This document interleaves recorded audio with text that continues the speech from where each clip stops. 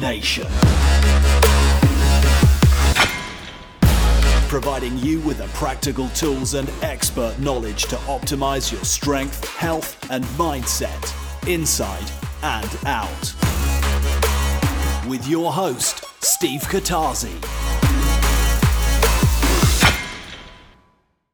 Off of the back of Veganuary, it's important to keep the discussion of worldwide health, personal performance, and sustainability going. And to do that, we've invited Dr. Shawn Baker onto the podcast to talk about the carnivore diet, a seemingly opposed diet that seeks to serve a very similar purpose. Interestingly, the vegan movement is not the only lens through which to look at the problems we face. In actual fact, the moral, ethical, and emotionally charged dogma that comes with much of the current vegan message is perhaps preventing us from seeing the bigger picture. Due to the ideology of veganism, it has the opportunity to alienate through judgment, remove free choice, and even fuel the problems we have around nutrition and sustainability.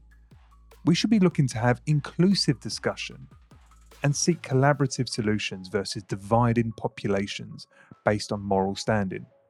So, in the spirit of having an open mind and broadening the discussion, this podcast explores the carnivore diet and why Dr. Shawn Baker and many others around the world have taken to this extreme diet approach. It also attempts to correct some misconceptions of meat eating, as well as look at the problems we face around nutrition and sustainability from a different perspective. Guys, this is a fascinating discussion that, quite frankly, needs to be had. As opposed to vegans versus meat eaters, this discussion highlights where we really need to be focusing. And it could be the start for collaborative and productive dialogue regarding planet and human health.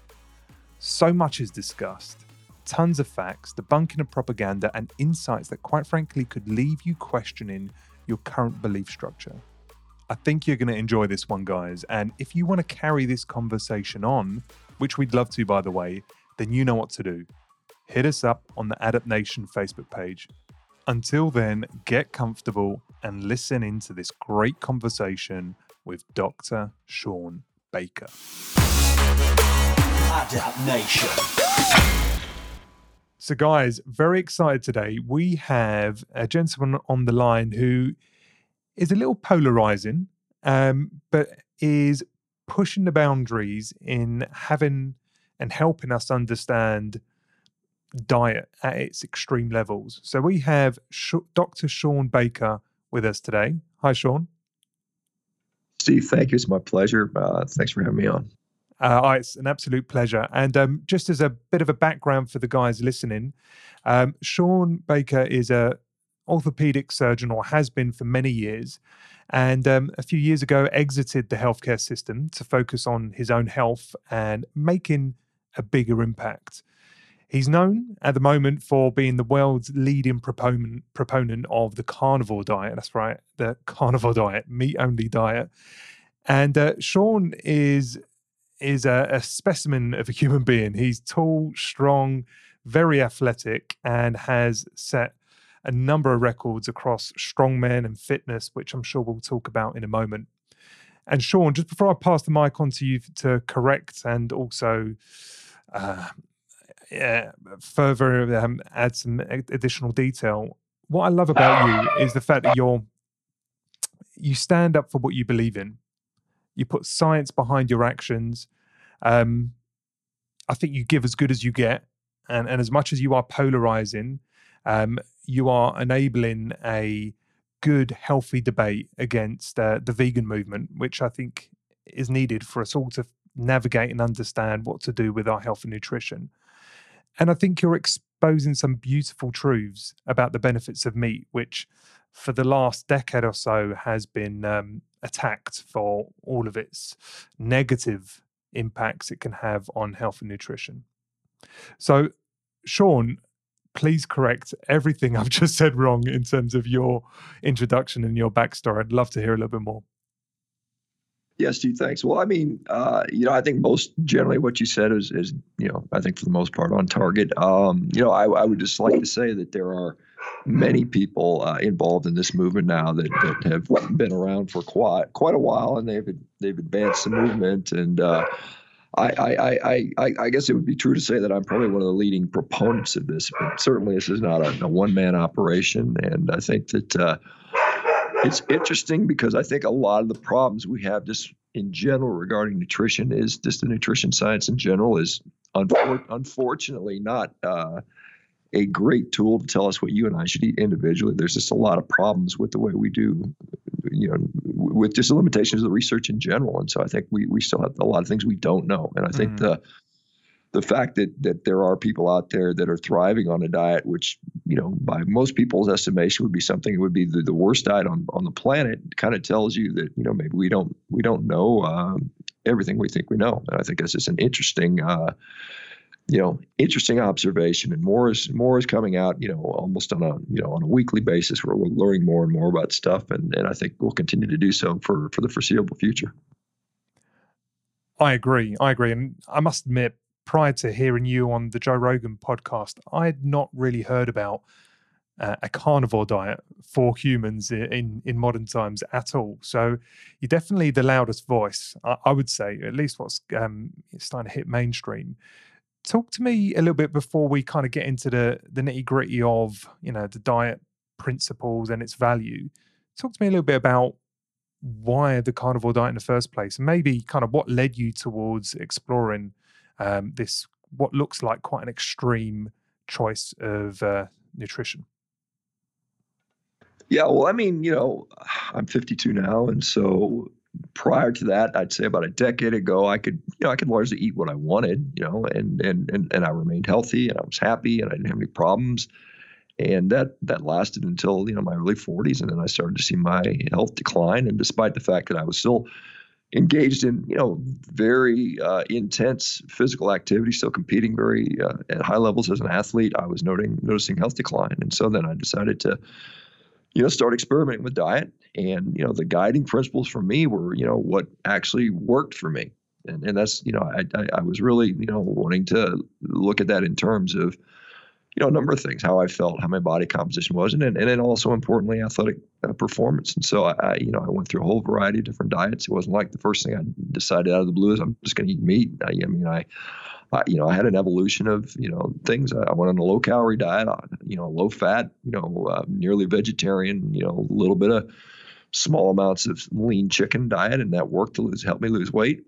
It wasn't sustainable. I was pretty miserable on that, quite honestly. And then I transitioned into a more paleo style diet, which I quite enjoyed. And then as I continued to read, I continued to experiment. I ended up for a time, about 2.5 years on a ketogenic diet. And then I just continued to, the natural progression. I started seeing people that were having success on an all meat diet and looking into the history of it and some of the success some of the athletes from years gone by had with similar diets. And I decided to try it myself, and I felt pretty good. I mean, quite honestly, I felt the best I'd felt in a decade or so. And then I did it for 30 days, and as just an experiment. And then I went back to what I was eating prior, and I just didn't feel as good. And I thought, all things being equal, I would rather feel good every day.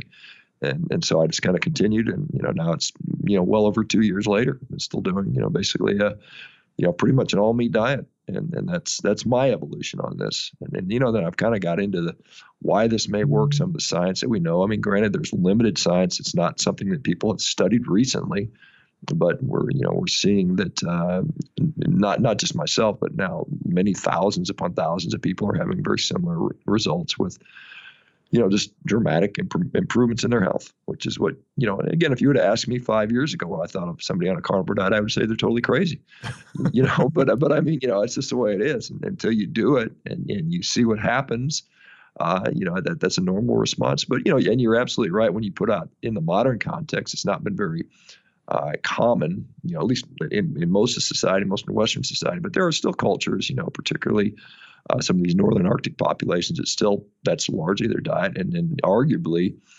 throughout much of evolution, man probably had if not fully carnivorous, probably a heavily carnivorous diet for much of its evolution. So I don't think it's that unusual in the grand scheme of human experience. I think that's probably more. I think we are not a plant-based species. I think we're a meat-based species, and that's what made us who we are as humans. And I think that we don't have any here's a problem when we talk about the people that say meat's a problem. Well, no one eats a meat heavy diet. I mean, no one, what they call a meat heavy diet is, 3 ounces of meat a day. I mean, that's nothing compared to what I'm eating. And, the rest of it's processed seed oils and processed grains and sugar. And then they somehow conflate that as meat is bad, which I think is terrible. And so we haven't even studied, the last time this diet was formally studied was 1928, to see if it was sustainable or if it would kill you. And the guys that did it, they had no problem at all. They're completely healthy. And so it's not like we've got a robust body of evidence that shows us that eating a primarily carnivorous or fully carnivorous diet is in any way unhealthy. In fact, the societies in which, historically that people saw that we're doing this were noted to be completely free of disease. I mean, that observation was made over and over and over again, in all kinds of published scientific literature, throughout the earliest part of the 20th century. And so, it's not that surprising that people are doing well. I guess when you contrast it to the standard diet across Western cultures, which is a carb heavy diet, right? Lots of starches, lots of processed food, lots of cheap produce, generally speaking, with a smattering of meat and some goodness thrown in for the mix. But for the most part, it is an extreme U-turn to the diet that we've grown to enjoy over the last 50 to 70 years. I think that's probably what drives a lot of the rebuttal and resistance, and for the sheer fact that it is extremely limited, at least in terms of what people consider a carnivore diet. Right? If it's meat and meat only, that's quite a few less options to what people are used to today. How do you overcome that hump when people, throw a bit of a fit when it comes to the idea of the, complete elimination of carbs and complete elimination of starches and things that people have grown used to? Yeah, well, I think that, that point is, very, very valid in the fact that, that's what we've become used to. If I were to propose a carnivore diet in rural Mongolia, particularly 50 years ago, I mean, they'd be like, oh yeah, no big deal. That was Tuesday. No one would even bat an eye about that. And so it's just kind of what you are culturally accustomed to and what you have available to us. As humans, we didn't always have this variety. I mean, you and I take for granted that we can go to the store and buy 25 flavors of ice cream, and there's 37 flavors of soda, and we can heat things up in the microwave, and that is what we're accustomed to. But that's by no means what humans largely have done for most of our existence. But this is the other misconception about the diet, and I think what the overarching theme, as I've come to do this more and more, is meat is an essential part of the human diet. I think it is probably human nutrition. Now, for the people that thrive on that, and many do, they just do fine, just eating, basically meat. They may throw some eggs in there and a few other, animal-based products like dairy and stuff like that, seafood, and what have you. For those people, many of them will say after they've done it for 2 or 3 months, it's a very freeing and liberating diet because they no longer feel like they're addicted to all these other foods, and they have the freedom to say, I don't really want that.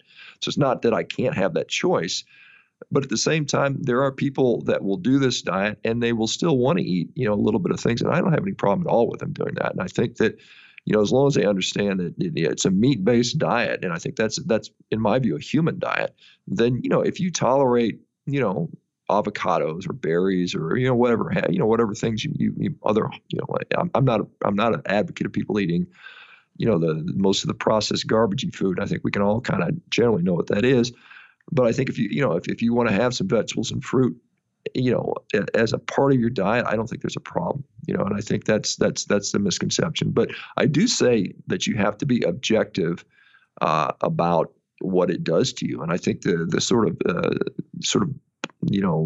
blinded belief that there's no vegetable on the planet can be a problem for people, when clearly there are people that have issues with them. I mean, I see it every day. I mean, whether they're digestive issues, whether are problems with oxalates in certain plants that lead to kidney stones and other problems. I mean, whether it's goitrogens and, cruciferous vegetables, it might lead to thyroid issues. I mean, we've got, this conception that, as long as you use as many fruits and vegetables as possible, you're going to have perfect health. Well, that doesn't always work out. And, I think we're seeing, particularly with regard to things like autoimmune diseases and, digestive issues, that eliminating those foods in many cases helps people. So I think it's just being fair about assessing what's actually happened to one's health and being very, very sort of mindful of, how food affects you. And for most people, not everybody, but for most people, meat tends to be very neutral to beneficial. And so I think that's what we're seeing, by and large. And, and like I said, for me, if I'm absolutely honest, I just feel the best when I'm just eating a bunch of meat. I mean, when I eat red meat, when I have steaks every day, that's how I actually feel and perform my very absolute best. And it's not that I feel that I have to do that 100% of the time, although I often do. I just, like I said, I'm just trying to be absolutely honest with myself about how food impacts my health. So a couple of things, just the keying off of that. So I would agree anecdotally and through my own experience of friends and families that meat generally isn't addictive. It's nice, it's enjoyable, it's satiating, but I wouldn't attach the addiction tag to any meats really. I would also say that generally vegetables, lots of vegetables can be problematic, whether it be just, mild bloat and gut issues and things like that, through to, as you say, autoimmune diseases. Gluten is obviously, right in the headlights of people's concern around potential autoimmune conditions.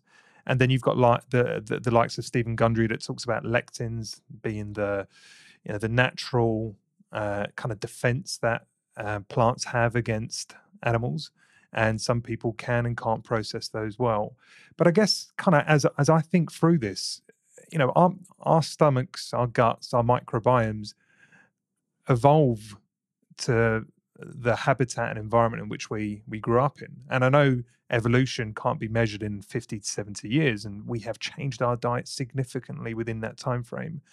But is it not fair to say that whilst vegetables do have some aspects that could be detrimental to health, isn't it a matter of perseverance that, and if you eat enough legumes or if you eat enough cruciferous vegetables or nuts, that you adapt and be effective at metabolizing those and, breaking them down and not having any issues? And is it fair to say that perhaps there's an inflammatory response from just the junk and crap that we eat in and around fruits, vegetables, and meats that perhaps is the leading problem versus either one of these whole food camps?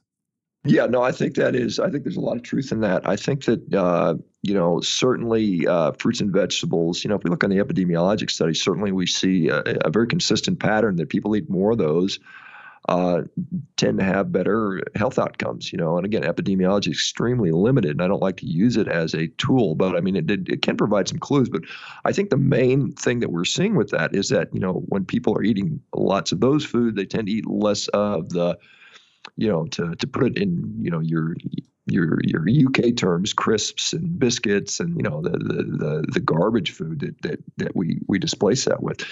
Over time, yeah, I think certainly people that I think there's some truth to the fact that I think a lot of our gastrointestinal issues, which may lead to something called leaky gut syndrome or increased intestinal permeability, probably come from eating just the garbage. And that probably makes you more susceptible to some of the other foods that might be out there. Maybe some of these compounds in what would otherwise be relatively healthy fruits and vegetables and some of the other whole foods. I think that's certainly, there's something to that.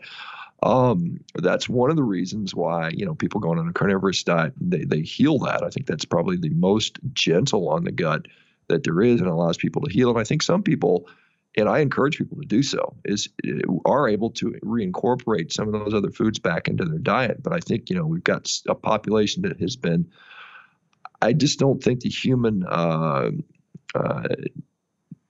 physiology has had a chance to adapt to the modern foods. And when I say modern foods, I mean the things that have occurred in the last, 50 to 100 years. The seed oils, the high fructose corn syrup, the highly refined grains and stuff like that we commonly consume. It's, it's something like 70% of our diet right now. And so yeah, I think there's something to that. Like I said, a lot of people use a carnivore diet as a tool. It's an elimination diet. But there are clearly some people that's just what makes them feel the absolute best. And, whether or not they need to include those other foods in their diet or not, I think is an open question. I think it's a fair question. I don't think we know the answer to, but I do know that I think a fairly good strategy, for talking about health and health span is, how you're feeling day to day. I think that is just as powerful as any kind of epidemiologic study that we can go out there and try to predict what your chances of contracting this or that disease 20 years from now, or what you're going to die of. I mean, that to me, that almost becomes like, talking about religion, because you just don't really know. And I don't think our studies really shine much more light on that, quite honestly. But you will get many people that have followed a vegetarian or a vegan diet that purport the same benefits, right? So many friends or people, affiliates on Facebook and other social media platforms will say, since going vegan, I've never felt better. Now, I would like to think it's the elimination of, as you say, the junk food, which is giving them that profound contrast in how they felt previously. And you're stating some great, feeling and health-based benefits of just going carnivore. And I just can't help but, to feel that it's neither one is necessarily better. I think we probably benefit from both meat and vegetables in balance. But it's the stuff in between that we've filled our larders with and our fridges with that I think is the issue. But sometimes getting through to people that maybe it's what's staring you in the face, which is the problem, versus vegetables are the best things since sliced bread, or vice versa. Excuse the pun. I struggle with giving people the counter. And how do you struggle with countering that discussion when people say vegetables have got all the nutrition, all the fiber, all the all the micronutrients. They've got everything that you need to sustain. Why would I consider meat as an alternative?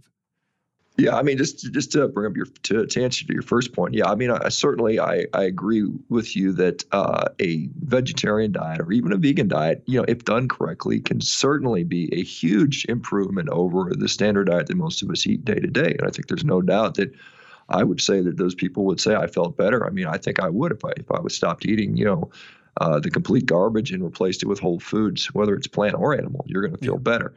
I do think there are some significant shortcomings in the vegan diet, which can be and often can be mitigated with proper supplementation. However, there are a lot of people that for whatever reason it doesn't work. There are different people that have different abilities to process plant compounds and vitamins. They don't have conversion factors genetically that struggle, and so there's a high percentage of people that do that diet that just they just fail on that diet. As far as, saying that, you can get everything you need from plants. I think technically there's people that can do that. I do think that there are many people that probably could not do that and clearly don't do that. And so to give it a blanket sort of, we should all do this is a problem. And I think that's one of the problems I have with, I guess I would say, veganism. Is not that people shouldn't be allowed to do that, or not that people should not pursue it if they enjoy it, but the fact that they are trying to force everybody else to do that, when clearly there are people that just don't benefit from that and can't benefit from that. I don't think it's even an argument to make that animal nutrition is far more nutritionally complete, far more nutritionally bioavailable. I mean, I think that information is widely accepted by people that aren't sort of religious about it, that aren't ideologically bound to a plant-based diet. I mean, I think it's clear. I mean, I don't think there's it's not hard to find data that supports that. And I think that again, whole food diet is going to be almost any other diet. Whether you eat, I think optimally including some level of animal nutrition in your diet is good. I personally think the more the better. Even up to and including a fully carnivorous diet. I think that's probably the better route to go. But I mean, it's again, we all have our individual choices, at least for now, and that's a problem. Where those choices are being potentially, taken away from us. And I think that's one of the problems we have to kind of stand up against. I agree with you personally as well. I think the elimination of meat completely, it just doesn't sit right for me as an individual. At least I've always been a pretty big meat eater. Pretty much with every meal, there's a portion of some kind of poultry or fish or meat. Eliminating that just would not feel right. I've tried to I went on a vegan diet for a week just to see what it was. And maybe I could have persevered, but it just felt incomplete. My eggs, the chicken, the meat, these things just make me feel good, and I feel like as if I'm balanced in terms of what my body needs. I'm not suggesting that if you're a vegan you can't feel the same way, but I struggle to think there's enough bioavailable protein and some of the micronutrients that are so densely packed in meat, because they've had the benefit of eating vegetables, right? So they've got this kind of this denser version, and usually more bioavailable version of the things you'd get through eating vegetables. That, in my view, is why would you not want to accelerate optimal nutrition by having meat, because you're getting the benefit of the food chain. Yeah, I mean, again, I think it comes for a lot of people an ideology, and I think this is, when there was a time, as you might imagine, I've had a lot of folks that pursue a vegan diet that don't like my message.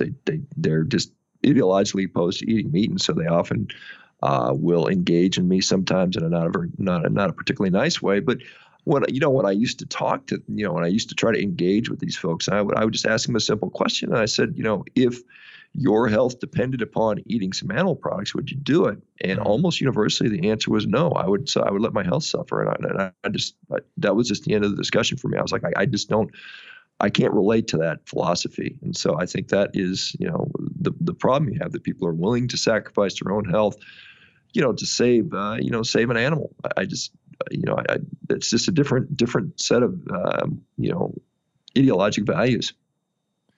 Yeah, it's too often the moral and ethical discussion is getting blended with the nutritional discussion. And it's hard to have a purely nutritional debate with someone that's pro-vegan about the benefits that they may be missing out on. It falls on deaf ears. And again, this isn't to slander people that choose to have a vegan diet. It's just my experience too, especially when it comes to social media, is that it's, as you say, it's dogmatic, usually the discussion. And there are a lot of diet zealots. And whilst you're clearly a proponent of the carnivore diet, I do hear some flexibility in your discussion. I don't think you're trying to convert the world to being carnivores. Would you agree? Yeah, no, I would agree. Absolutely. I mean, I like I said, I think it's a tool. I think for some people it works, ideal. I think particularly people that are having, health issues. I do think, quite honestly, even from a performance standpoint, I think a lot of people will really benefit. Do I want the whole world to go carnivore? No. Do I think the whole world will go carnivore? No. Do I think even a small percentage, will go? I don't think that's likely, but it is an option for many people. And I think the more people that are trying it are finding out it's a very good option to use, at least to some degree. And then there's a lot of people that take up this term, they call it carnivore adjacent, or they realize that, their nutrition is coming from, animal products, and they make that, as opposed to what we're being told now is to make meat a condiment, fill your plate up with whole grains and fruits and vegetables, and then put a little tiny sliver of meat on there so you don't die. I mean, that's the message we're getting when I think that is basically a message of, subsistence. I mean, that's not how to thrive as an individual or as a population. And I think that is, what, I'm trying to say, look, there is a food that humans have eaten for all of our existence, and arguably the last 10,000 years, we got away from that as we took up agriculture and became a grain-based civilization, or a species rather. And that wasn't necessarily a step in the right direction. And I think people that are seeing what eating in a more carnivorous fashion can do for their health and optimal, health situation and thriving is very interesting. So here's an attached question to that, which is, you've got the likes of Stephen Gundry and McCullough and various other leading figureheads as it relates to nutrition. Generally, the older population that are reaching a conclusion that meat should be a condiment. I think the guy who studies Alzheimer's as well, Dale Bredesen, I think his name is. He also suggests the same, which is meat should be included, but it should not be the majority of your diet for pro longevity benefits. There seems to be quite a discussion around, lots of meat could potentially be cancerous in as much that it's pro aging and it's pro growth, and if you're not having opportunities for autophagy and opportunity for things to basically recycle and regenerate, there is a chance that eating too much protein, generally speaking, whether it be meat-based or otherwise, could be detrimental to lifespan. I'm sure you've had that debate or you've considered it. What's your counter to that? What are your thoughts on those observations that you hear in some of these, big names suggesting regarding small amounts of animal-based protein? Yeah, I mean, it's a good point. And we actually had this discussion on my podcast with Professor Ben Bickman the other day. And, it's kind of interesting, that data that suggests that protein, might stimulate mTOR and lead to aging and that sort of stuff is all been gleaned from very low-level animal studies from, lower organisms, worms, flies, mice. There's no real good human data that actually supports any of those suppositions. And in fact, it's as simple as going to look at, like the population of Hong Kong. They live longer than any people on the entire planet. You can look that up. It's very verifiable. Let's look up Hong Kong life expectancy. And then if you look up their meat consumption, they eat more meat than any other population on the planet. So and we've got weird this meat huge, as well.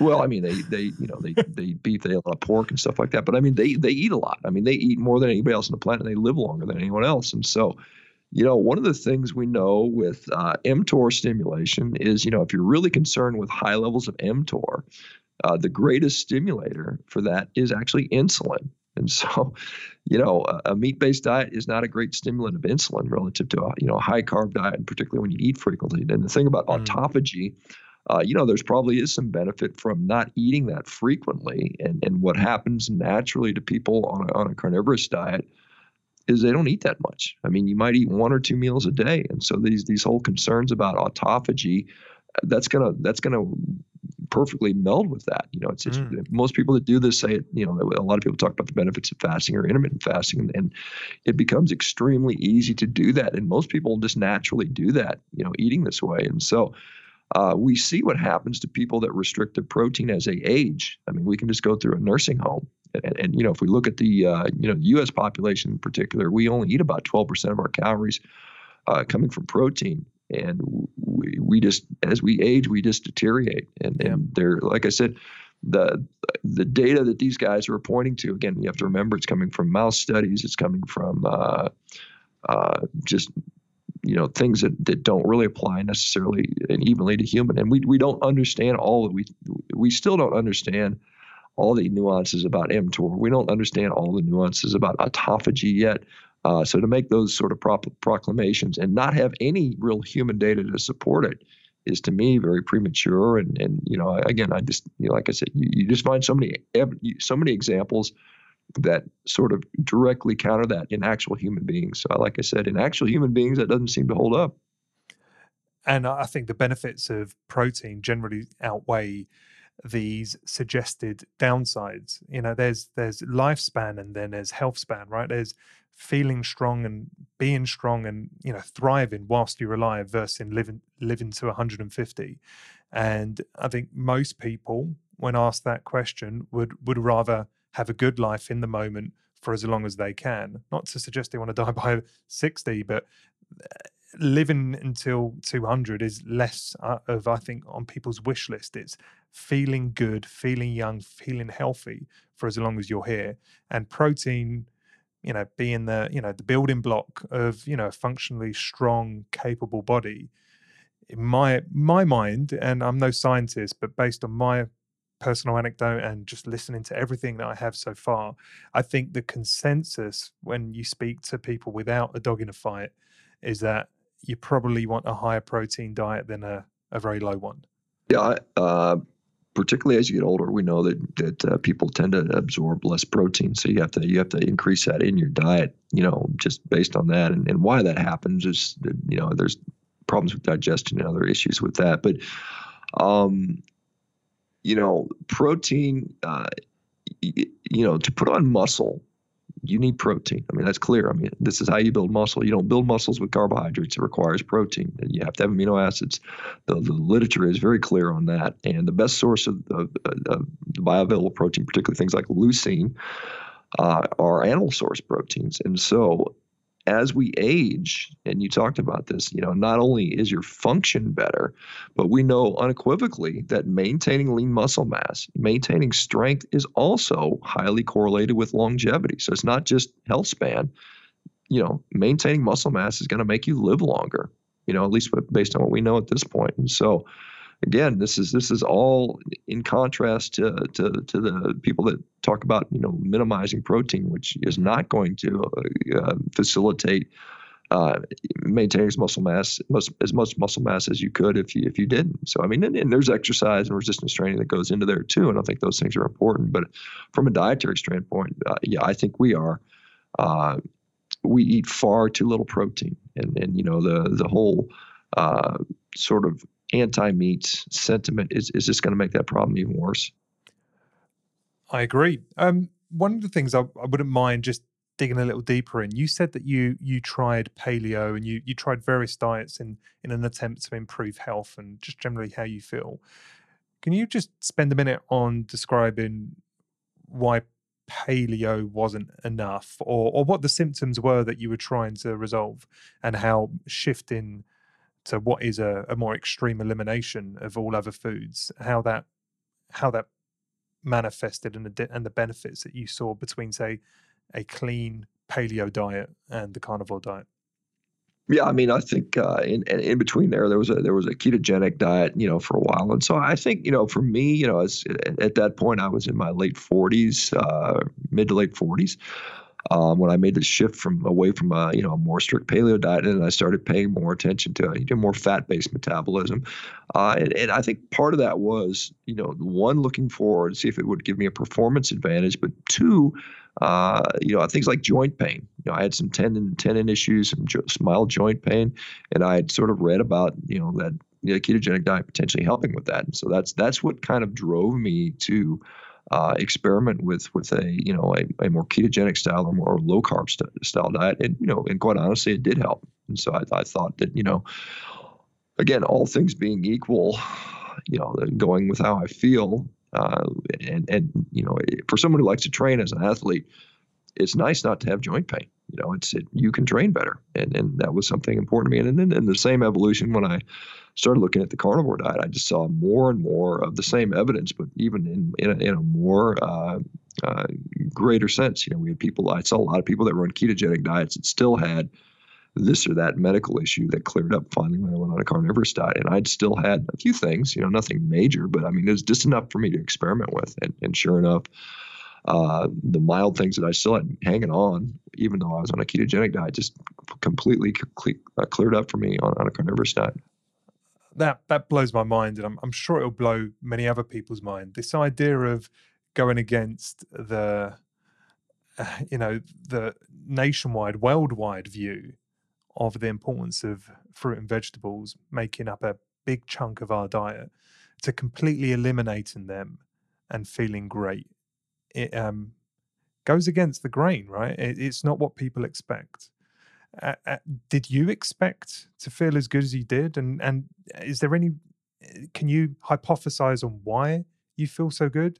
Is it a sensitivity to fruits and vegetables that you think by eliminating you feel great, or is there something else going on here? Is it pesticides? Is it what could be causing that profound shift when eliminating something that is, has been pushed so vigorously as being fundamental to human health? Was it surprising to me? Yeah, it actually was. I mean, to the degree that I saw improvements, particularly in athletic performance, was really shocking to me. I saw these because I was already competing at a world-class level, and I saw just a huge, I calculate something like an 8% improvement in my performance over what was already a world-class performance. So that was very shocking to me. As to why it occurs, it's kind of interesting. I had a patient of mine that I replaced her hips. She was an 83-year-old woman. I replaced both of her hips, and she told me that and this is something that I just remembered. She told me that back in the 1960s, her and her husband moved up to Alaska, out in the middle of nowhere. They lived by themselves, off the land. They basically survived on caribou. That's all they ate. They had no other food. They might have had a few berries here and there. And I asked her how that made her feel. And she said that's the best I'd ever felt in my entire life. Then she did that for 18 years. They lost a child. There was a movie made about her. One of their children, their child drowned in the ice up there. But I mean, at the same time, she said that was the happiest, best she'd ever felt in her entire life, which I thought was interesting. But I mean, as to why it may be happening, certainly the point about the nutrient availability, again, meat is just better nutrition in my view, particularly when it comes to how easily it's digested and absorbed. I mean, it's just clearly better. What are we aside from getting rid of the main culprits, which would be the processed grains, the sugars and the seed oils, which I think most people would agree are probably not good for the diet, but what good would eliminating fruits and vegetables be? For some people, and myself included, I probably had some degree of irritable bowel syndrome. Looking back on that, and just assuming that was normal function. Your guts kind of hurt a little bit after a meal. It's kind of normal. You just kind of this is the way it is. But when I stopped eating the fruits and vegetables, it's like everything went away. Just no gastrointestinal issues whatsoever. So I think there is some degree of maybe I had some underlying inflammatory gut problems. Maybe the fact that the way we grow our fruits and vegetables these days with, again, maybe exposure to a lot of pesticides, maybe the fact that they've been hybridized, maybe the fact that our fruit is, 10 times sweeter than it used to be and, in the natural human diet. I mean, I think all those things may be contributing to that. So, it's probably a combination of, of the above, quite honestly. Mm. Yeah, I mean, when you talk about nutritional completeness for when it comes to meat, is that hitting all of the micronutrients? Is there anything that you supplement with or you are concerned about in terms of daily or weekly intake as it relates to any of the micronutrients, any of the metals? If you look at a carnivore diet on paper, and it depends how you formulate it. There are certainly people out there that can show you that if you eat, just like a vegan diet, if you eat X amount of organ meat and different seafood products and, this types of fat and you balance everything, you can certainly make a carnivore diet cover all your bases nutritionally without any supplementation and hit all your RDA numbers. You can certainly do that. It's a little more difficult than some people might want to do. Mm-hmm. And I don't think there's anything wrong with that strategy. But the more interesting thing to me was the fact that I am clearly not getting the RDA for vitamin C. I'm just so far under the RDA for vitamin C that you would think that I would have all of these health issues. My teeth would be falling out. I've gotten scurvy. Scurvy sets up in, 4 weeks to 12 weeks, mm-hmm. somewhere in that time frame. Clearly that didn't happen to me. So then the question becomes, why not? And then you have to start looking back into how were those RDAs determined? And we know that it's basically expert opinion was what guides the RDAs. And we know that that's also the lowest quality of evidence we have. And so we're basically, it's kind of like a guess as to what people should eat. It's like, the evidence is not great, but we're going to lay these numbers down. And then that's what nutrition has been founded on. And then additionally, we know that when you eat a carbohydrate-based diet or a plant-based diet or a fiber-rich diet, that many of those vitamins and minerals, we can look at things like magnesium and zinc and iron and copper. Many of those minerals are not easy to absorb when you have fiber in the diet, when you have oxalates in the diet, when you have some of these, phytic acid, when you have some of these compounds in the diet that you get from a plant-based diet, those minerals don't get absorbed as well. And therefore, the RDA requirement has to go up higher and higher. And so when you eliminate those foods from the diet, it's most likely that those numbers are much less than what you would assume if you were eating the meat or not eating the meat, the plants. And so I think that's part of the equation is we just don't know. And I mean, certainly if you look on paper and you said, well, what's not in meat? You'd say, well, there's not enough vitamin C. There may not be enough vitamin A. There may not be enough vitamin E. There may be difficulties with, some forms of vitamin K. So there are things that, you could say on paper, you're not hitting those different nutrients. But at the same time, if we look at it, you'd say, well, those things would have clinical consequences. If I were vitamin A deficient, there would be a number of things that I would have clinically that I could easily pick up, particularly over time. And despite that, and I don't go out of my way to eat liver. I eat almost no organ meats. I mean, it's mostly, steak and sometimes some seafood, sometimes some eggs. But it's mostly, 99% of my diet, 98% of my diet is just some kind of red meat, and it's, a steak or a hamburger. And I'm not getting any of those things. I'm not even close. In fact, I'm as an athlete, I'm getting better and better. I keep getting stronger and faster despite getting older. And so it just doesn't line up. And so I think, again, I think we have so many problems with our nutritional knowledge. I mean, again, it's all this epidemiology, which is just almost unreliable. We almost have to ignore that. We've got, so many intervention trials where all we look at is biomarkers. We don't have hard outcomes. We you might say, well, a 3-week trial of fiber decreased someone's cholesterol by 20 points. You're like, well, that's nice. What does that really mean? We don't know. We've got associations, which we associate with other associations.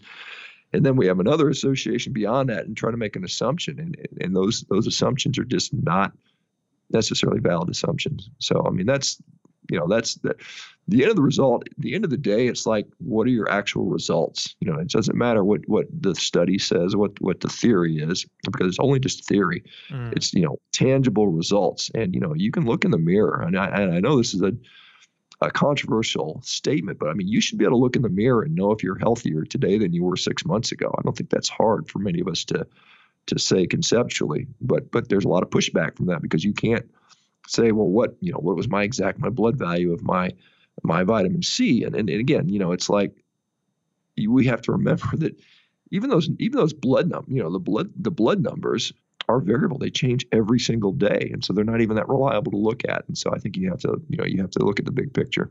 I totally agree. How you show up and how you feel is really the true litmus test as to, how healthy and the sense of thriving that you have. That being said, as you've said, there's RDAs, there are recommended blood values that we should be sitting within a range of. Is it true to say that some of the blood, the blood guidance that we have, blood work guidance we have, is based on one, a standard diet and being able to metabolize that standard diet, and two, in the elimination or severe reduction of certain carbs or of vegetable matter, that we don't necessarily need the RDAs because we're not having to metabolize all these other foods? Is there something in that too, that you just don't need as much vitamins and minerals to work through metabolizing other food types because they're not in your diet, and therefore your blood work and also your consumption is going to look less than what's recommended, but you're also processing different things as well? Is there something in that? Yeah, no, absolutely there is. I mean, first of all, these standard reference ranges for labs were, almost unequivocally determined on people eating a standard diet of probably 60% carbohydrate and a large grain-based diet. And so those numbers that we use as standard reference ranges, may or may not be applicable to people on different types of diets. And we can talk about things like lipid markers. We can talk about thyroid hormone. There's a whole host of things that may or not. We can talk about, urinary or creatinine levels and blood urea nitrogen levels. All those things potentially are different depending on what your baseline diet is. Right. But we can look back even as far back as the late 1800s. They knew that different dietary strategies would change vitamin and mineral requirements. I mean, there's studies on, and even looking at animal studies. Back in the 1800s, there's a condition called beriberi, which is a thiamine deficiency, and there's a wet beriberi and dry beriberi. One's a cardiac, it causes congestive heart problems, and one causes neurologic problems. And what they saw is animals that were on a high carb diet, if their thiamine levels were at a certain level, they would get beriberi. But if you put them on a low carb diet and those thiamine levels were at the same level, they would not get the disease, because the carbohydrate diet increased the requirement for that particular vitamin. And so we just know that happens. And so that's been known for 100 plus years. But again, because we assume everybody roughly eats kind of the same diet, and most of us do. I mean, there's not that many people out there that are crazy eating just an all meat diet. So, if we look at the general population, if some generic guy walks into your office and you take his blood test, the assumption is going to be, and most doctors don't even ask people what they eat. The assumption is going to be, okay, well, you're whatever's you're out of range, and therefore we need to treat you this way, maybe give you a drug. But but what's really going on is it may be that person just has a diet that's not the standard diet, and those numbers are perfectly normal and acceptable for that particular diet. So that, but again, that's a lot of work to determine all that. You'd have to get new reference ranges. Mm-hmm. But I think, again, I just think we have too many assumptions around nutrition and health and fitness in general that are just that. They're just assumptions.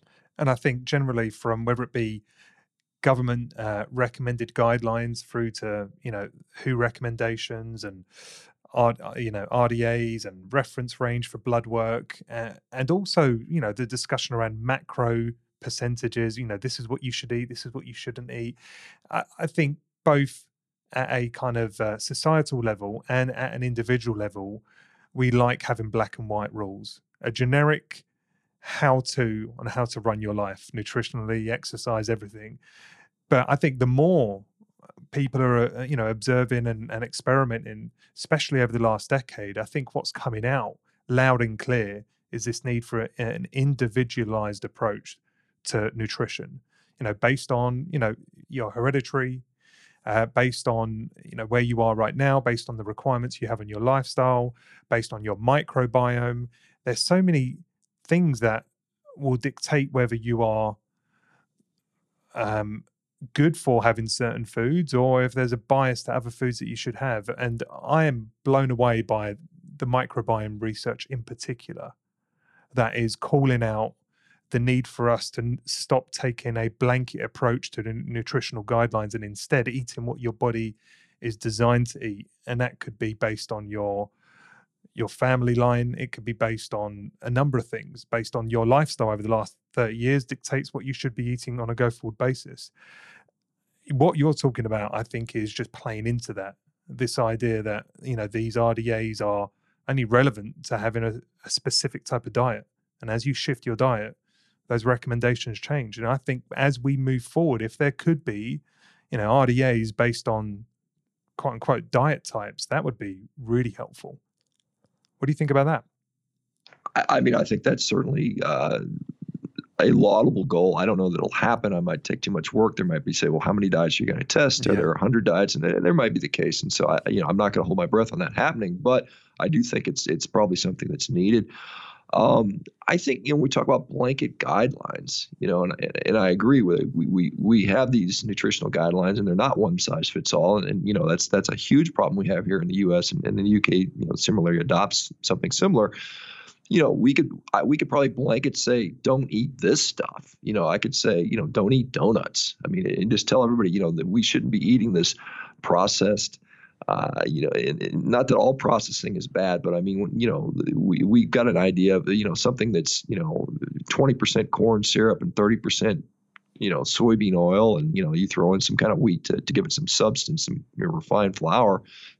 That's probably not good for the human diet. And, we could have guidelines to say, just don't eat this crap. Don't drink sodas. I mean, I think that blanket statement would probably solve about 80% of the health issues we have, the chronic health disease issues we have if we just made that as a guideline. But the problem is that is what is, we've got a big world to feed, and it's tough to feed people just to get them calories. And the best way, this is interesting, the most economical way to get people calories, when we talk about crops and resources and how much bang you get for your buck from a caloric output, is sugar.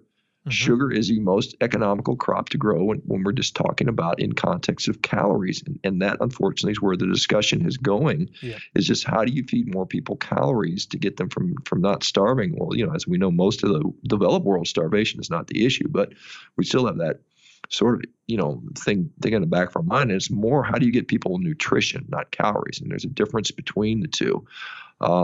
So I think that is, again, where animal source, material comes from. I think animals are just far more nutritious. Is it sustainable to consider a population that leans in on meat consumption across the world? If we look at, I think the worldwide meat consumption now, it's not very much, overall. I mean, it's probably in the U.S., when we're talking about red meat, in the U.S. we only eat about 3 ounces a day, 2.5 ounces a day, which, when I compare it to my diet, that's nothing. That's a fraction. I mean, that's not even 2 bites for me. That is, if we could double the amount of meat that people got in the world, and that's clearly doable, and that would, that would raise probably the health of much of these developed nations, throughout the world, and that's almost doable without even getting more cattle on the planet. It's one of the problems we have, one of the biggest problems we have about sustainability. And this goes to greenhouse gas emissions, which are, again, over talked about as far as the problem from livestock. But 80% of the greenhouse gases that are emitted by livestock are coming from developing countries, third world countries that are starving. And if you were to say, let's everybody go vegan to save the planet, doing so in the UK would have almost no impact on worldwide greenhouse gases. If every single human being in the United States were to go vegan and every single animal that we raise for food were to disappear, if all that were to happen, just miraculously, the impact on global greenhouse gases was 0.3%. That would be the difference in a reduction for 330 million people to go vegan in the U.S. And so it's almost no effect and the reason for that is because, as much as people vilify some of the practice in the United States, but this is generally, you can say this about Western Europe, you can say it about other countries that are in the developed world.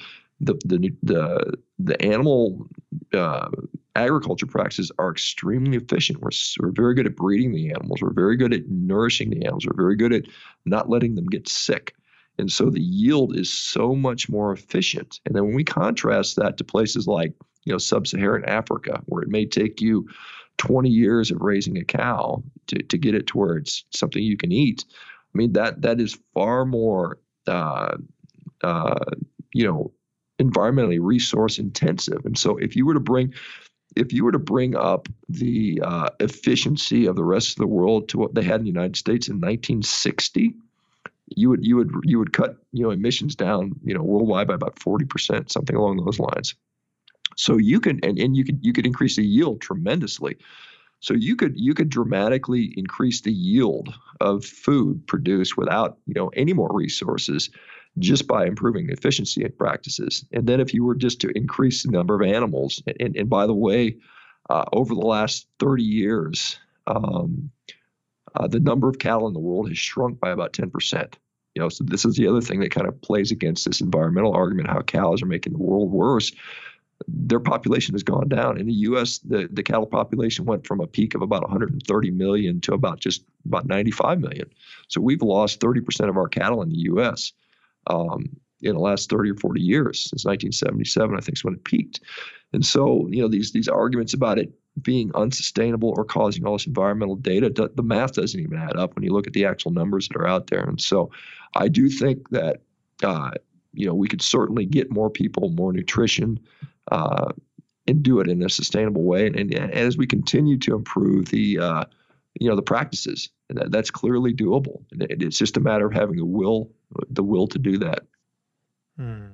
And I do think there's a fair rebuttal to that. That would come your way from vegans and many people that care about humane practice, is that they'll look at how much of poultry and meat is reared, or at least we're led to believe that much of which is farmed in gross conditions, both for the animal and likely for us as the consumers, with the antibiotics and the corn fed. It's all corn fed and various other things that are all in the benefit of speed, efficiency, and profit, and not necessarily in the benefit of nutritional completeness and health and humane practice. I suspect, albeit I'm not 100%, and you can rebut me on this, but I suspect you care about sustainable and humane practice of the meat that you eat, or do you think that's conflated too? Yeah, I would agree with you that it's going to vary. I think chickens, particularly in the U.S., I don't think that production system is particularly healthful. I mean, I think that is probably clear. I've been to cattle ranches, I've been to feedlots to see how the cattle are treated, and it's a different story there. I mean, I think again, it's more nuanced than we think it is, and there's different. Most of the feedlots in the United States are, they're small, they're not huge, they're just a few animals, and so what we have to understand is, the differences in the different types of animals. If we look at, if we look, even if you want to say grain-fed beef is not your choice, and there's different reasons why you may support that. But even if you look at that, if you look at the average cow, it spends something like 80% of its life in pasture regardless of how it's finished. If we look at how much, when people think, I'm eating an animal that's been fed corn, their impression is they're sitting in a cage or a little small pen, and from day one they're fed corn. That's all they're fed. That's not what happens at all. That's what we're showing on the telly, right? But that's not what happens at all. I mean, they spend 80% of their life as a calf. They're on the pasture with their mom, and then they spend 6, 8 months, 10 months a year out in pasture, and then at the end, for the last 3 or 4 months of their life, they'll go to one of these feeding operations, and there they'll have, by law, at least in the United States, they have to have something like 200 square feet of dedicated room per animal. It's not like they're packed in, and they're at no point are they in a cage, except maybe for veterinary exams when they have to isolate them. But I mean, they're roaming around there. Their diet, even in the feedlots, is not 100% corn. They're still getting most of their nutrition from forage material, as hay and different grasses, and then they mix in with that. And so when it comes to the end of the day, only about something like 10% of their diet actually is grain based. I mean, and it's not that's all they eat. So it's a huge misconception. Then when we look at, what's the difference on human health? And it's very easy to say, well, I think it's bad that these animals eat corn when they like to eat grass. Well, if you talk to a rancher, many of them, if you put a cow out in a field and there's grass and there's corn stalks, they're going to go feed. They're going to naturally walk there and eat the corn because they like it better. Isn't that a hyperpalatability thing? Just like we'd prefer to go and have donuts versus vegetables. Certainly. Well, I mean, that's what they prefer. But I mean, if you think about what is corn, and corn's a grass, right? I mean, that's what it is. And so what are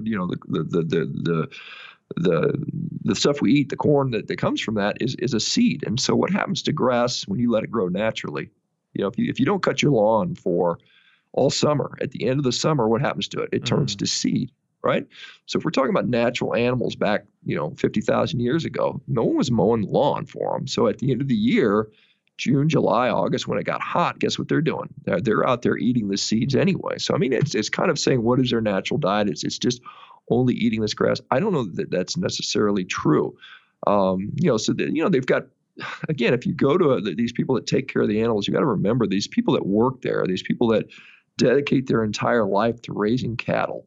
They don't dislike the animals. They love the animals. I mean, they're very much. That's why they went into it, because they enjoy working with animals, and it does them no benefit to have sick sick, stressed out animals. It doesn't benefit anybody in that side. It doesn't help them it certainly doesn't help them from a financial standpoint, and if they do things that are stressful to the animals, it reduces the quality of the meat. If they have antibiotics in their system at time of slaughter, they get fined heavily. I mean, the misconceptions out there are just not based in anybody's actually, go to a ranch. I mean, if you can go to the UK, I'm sure you can go to a working ranch out there and see for yourself. And that's the problem we have. We've been exposed to so much propaganda by these films where they'll go to some third world country and they'll show some, cruel way to slaughter an animal and say, well, that's how it's done everywhere. And so this is, again, these things are more nuanced. They're not black and white, and so we just have to sort of be willing to do a little more research. It almost feels like there needs to be a counter, not propaganda, but there needs to be a counter to what, I've grown up seeing those videos, right? Those slaughterhouses, whether it be chicken or beef or other things. And you look at it and you shudder. You don't want to see what's happening, how these animals are treated. And I can see how that is such a strong emotive reason for people to turn their back on animal products. I can understand why. It creates a similar sensation in me when I watch those films. But you're suggesting that perhaps there's, a strong bias in the films that we've seen, even dating back for the last 20 years or so. And we're just not getting the full story as it relates to how these animals are reared and, fed.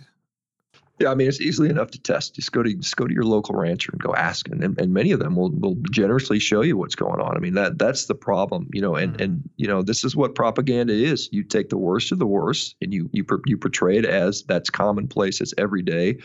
That you can look at any practice that humans are involved in. You could look at any of that stuff, and you could always show the worst, and you could get these emotional responses, and that's what people are preying upon your emotions to advance an agenda. And unfortunately, there's a lot of profit involved in this. The desire to put everybody on an animal-free diet is only going to result in more consumption of processed foods. That's just the way it works. And the companies that stand to make billions of dollars on these fake meat products. And that's quite a conspiracy you've got loaded up there. Well, I mean, I don't even think it's that hard to even claim it's a conspiracy. I think it's just profit. I think it's just, it's big business. They're going to make money. And, we've got like the Eat Lancet report just came out.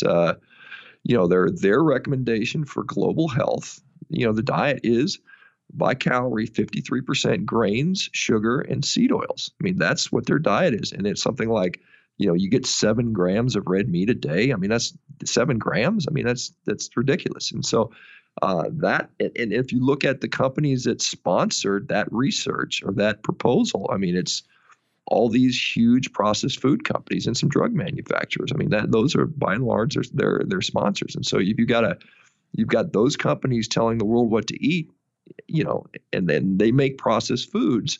And 53% of the calories are basically processed food calories. You got to wonder, whose interest is at heart. Are we serving the interest in world health? Or are we serving the interest in corporate profit? And I think that's what we're seeing. I think that is such a great point. I was only making this observation to my wife a couple of days ago.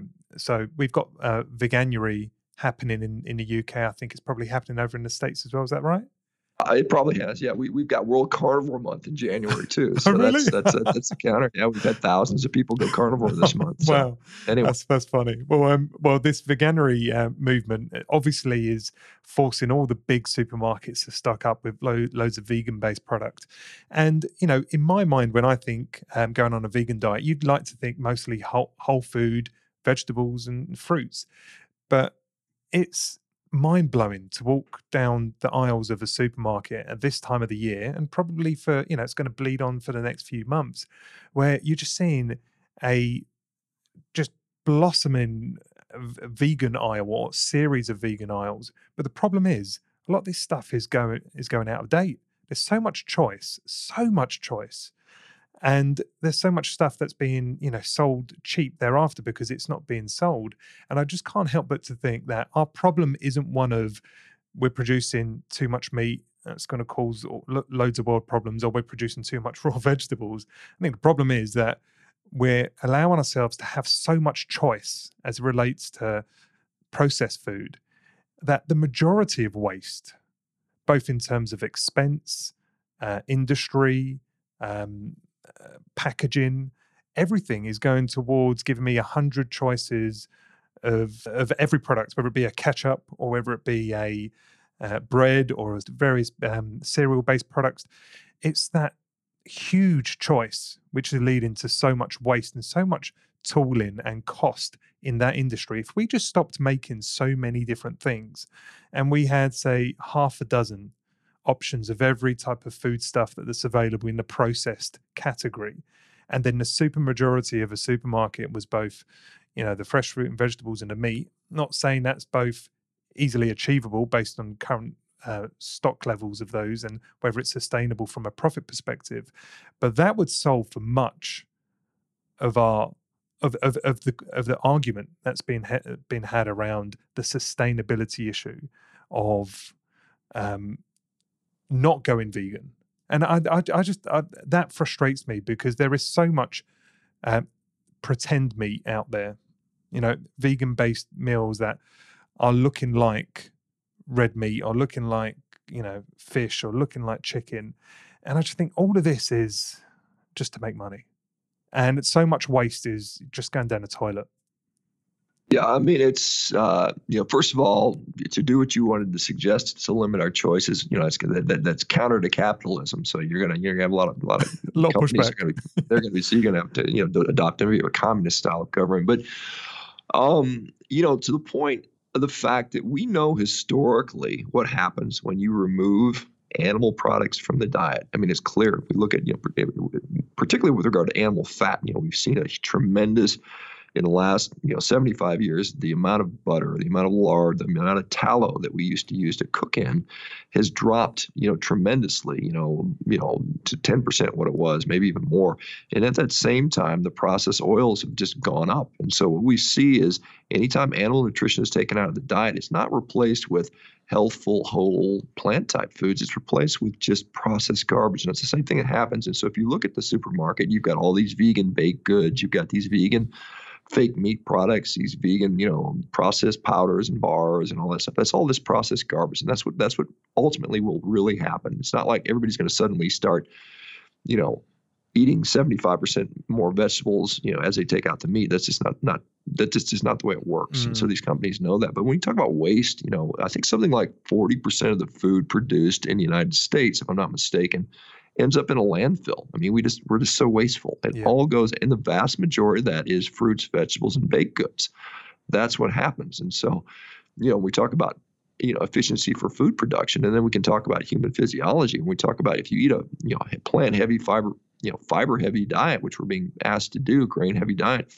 Remember, much of that nutrition is locked in by the fiber, which we can't digest. And so much of that nutrition just ends up in the toilet. And so it's like, where do you, it's a good way to lose weight, right? Because if you're not eating grains and you're just eating cruciferous vegetables and, as you say, fibrous vegetables, you're not getting a lot of the nutritional and calorie value. Hence the reason, you can lose a lot of weight and think it's just a miracle diet. Yeah, I mean, you can lose weight, but I mean, you're malnourishing yourself. And so I think that is that's the point here is, if we're gonna talk about how do you get the most nutrition to the people, that's one of the things they talk about with, meat-only diet is you don't go to the bathroom that much because basically you're not wasting any food. You're absorbing it all. And that's why these people are just, they're just like, they feel so good. So it's kind of it's a very complicated topic. And, people try to dumb it down and say, meat bad, dead cow bad, get away with that. And that's just, it's very problematic, and it's going to lead to probably more of the same, more chronically ill people. I think most people don't associate increased processed food with going vegan. They assume, more good for the world, more good for themselves in taking that choice. But look, you just have to walk down the supermarket aisles to see, whilst they might be in nicer packaging and they might purport to being healthier and loads of, pro-health, pro-nutrition kind of messaging on the packaging, it's still processed food at the end of the day. And I think that should be the discussion, is the reduction in processed food versus the reduction of either meat consumption or vegetable consumption. If we can do that in a way which is sustainable economically, I think that's the way to go. I know we are coming on to our time. I have one final question for you. Yeah, let me just comment on that last statement, go for it. I think there's a good lesson we can learn here. So, there historically and probably going forward, there's never going to be a huge percentage of the population going vegan. We're not going to be 50% vegans. It'll probably continue to run at this 1%, 2%, 3% because a lot of people do it and they quit. But what's going to happen is, there's going to be more and more vegan products out there that omnivores will be wanting to eat, and it's going to be processed food. And this is where the dollars are coming in. So if I decide as an omnivore, I'm going to eat meat instead of 7 days a week, I'm going to eat it 3 days a week, right? What am I going to eat instead? I'm going to eat the processed vegan food. And, it's not like, because you get these people saying, well, I'm on a whole food, plant-based diet. That is an incredibly small percentage of people that will ever pursue that, just because, it's just very difficult for people to sustain. And so the real matter is, when we talk about the people in the middle, everybody else, when you cut meat out of your diet, it's processed foods. And that's why this is such a big, huge processed food. It's a win for processed food companies. Yeah, no, I agree. And I think that is the discussion. So I really appreciate the healthy and open-minded debate that we've had. It's been really liberating for me to listen to. I've learned a couple of new things. I have one last question for you, Shawn, before leading to the rest of your day, which is, you have obviously you are pursuing this carnivore diet, which for the most part is eliminating most other products.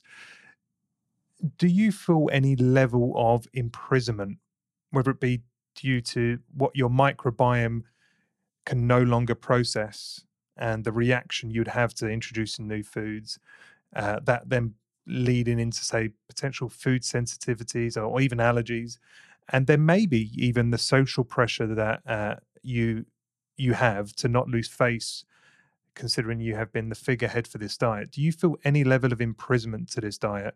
And do you anticipate it being difficult to back out of it or start to dilute it a little bit with other foodstuffs if you choose to in the future? Yeah, I've got a book on this that's coming out, and I talk about how to transition out the diet. And I think I've on many occasions said I'll eat whatever the heck I want. I'm not dogmatically. I'm not here to save the tomatoes. It's not my thing. Is it's if I decide I want to add fruit to the diet, I'll do that. I don't have a problem with that. In fact, it was my son's birthday. We had some cake. I had a piece of cake.